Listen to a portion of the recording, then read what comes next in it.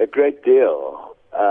It has shaped our attitude above all.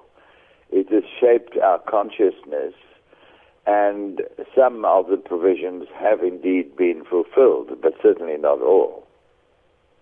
And if you look at our Constitution and the ideals contained in the Freedom Charter, how far different or how similar are the two? Oh, the Constitution absolutely reflects some of the critical provisions of the Freedom Charter. Absolutely. The preamble is very similar. But in terms of living up to the ideals contained in the document, 20 years since the dawn of democracy, how are we faring as a country? Well, there's certainly substantial deficiencies. For instance, on the ethical clauses. The ethical clauses, which apply to all tiers of government and right from the top to the bottom, they demand total commitment to public service and the public good. And, of course, our public service is severely lacking. Indeed, the government is lacking in terms of observing the public good.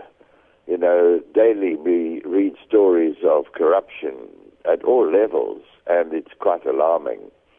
And so the ethical aspect, I should tell you that when I was appointed co-chair of the Ethics Committee in Parliament, I had a very careful look at the Constitution, and I was looking at the philosophical aspects which underpin ethics and ethical requirements.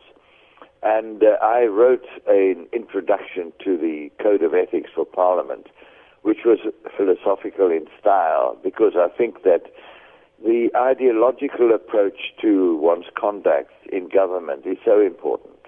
Where do you start from? Do you start from public service, the public good, or do you start from I must do my job and maybe look after myself? And we've got far too much of the latter. And just finally, Prof, one of the reasons why the Freedom Charter is held in such high regard is because it's a national heritage token, and it's also had some great nation-building qualities. Now, to what extent has the Charter achieved this, looking at what we have today? Well, there's a positive and a negative. The positive thing is that we've done certain things which will never be reversed. I mean, our parliament is now, quite different to what it was in 1994. It'll never be a white parliament again. It'll never be reversed. Our universities are now full of African students. That will never be reversed. They will never leave. It'll never be a white university again. And no African will walk in the street because a white man is walking on a pavement. That will never happen again. These are very positive achievements, and in fact, the politics of the country has been totally transformed. But in the social side, we're lacking a great deal. I've written a book recently with my head above the parapet, in which all this is dealt with in quite a lot of detail. So if anybody wants to know how the Freedom Charter shapes up in relation to our society, that book gives you a great deal of insight.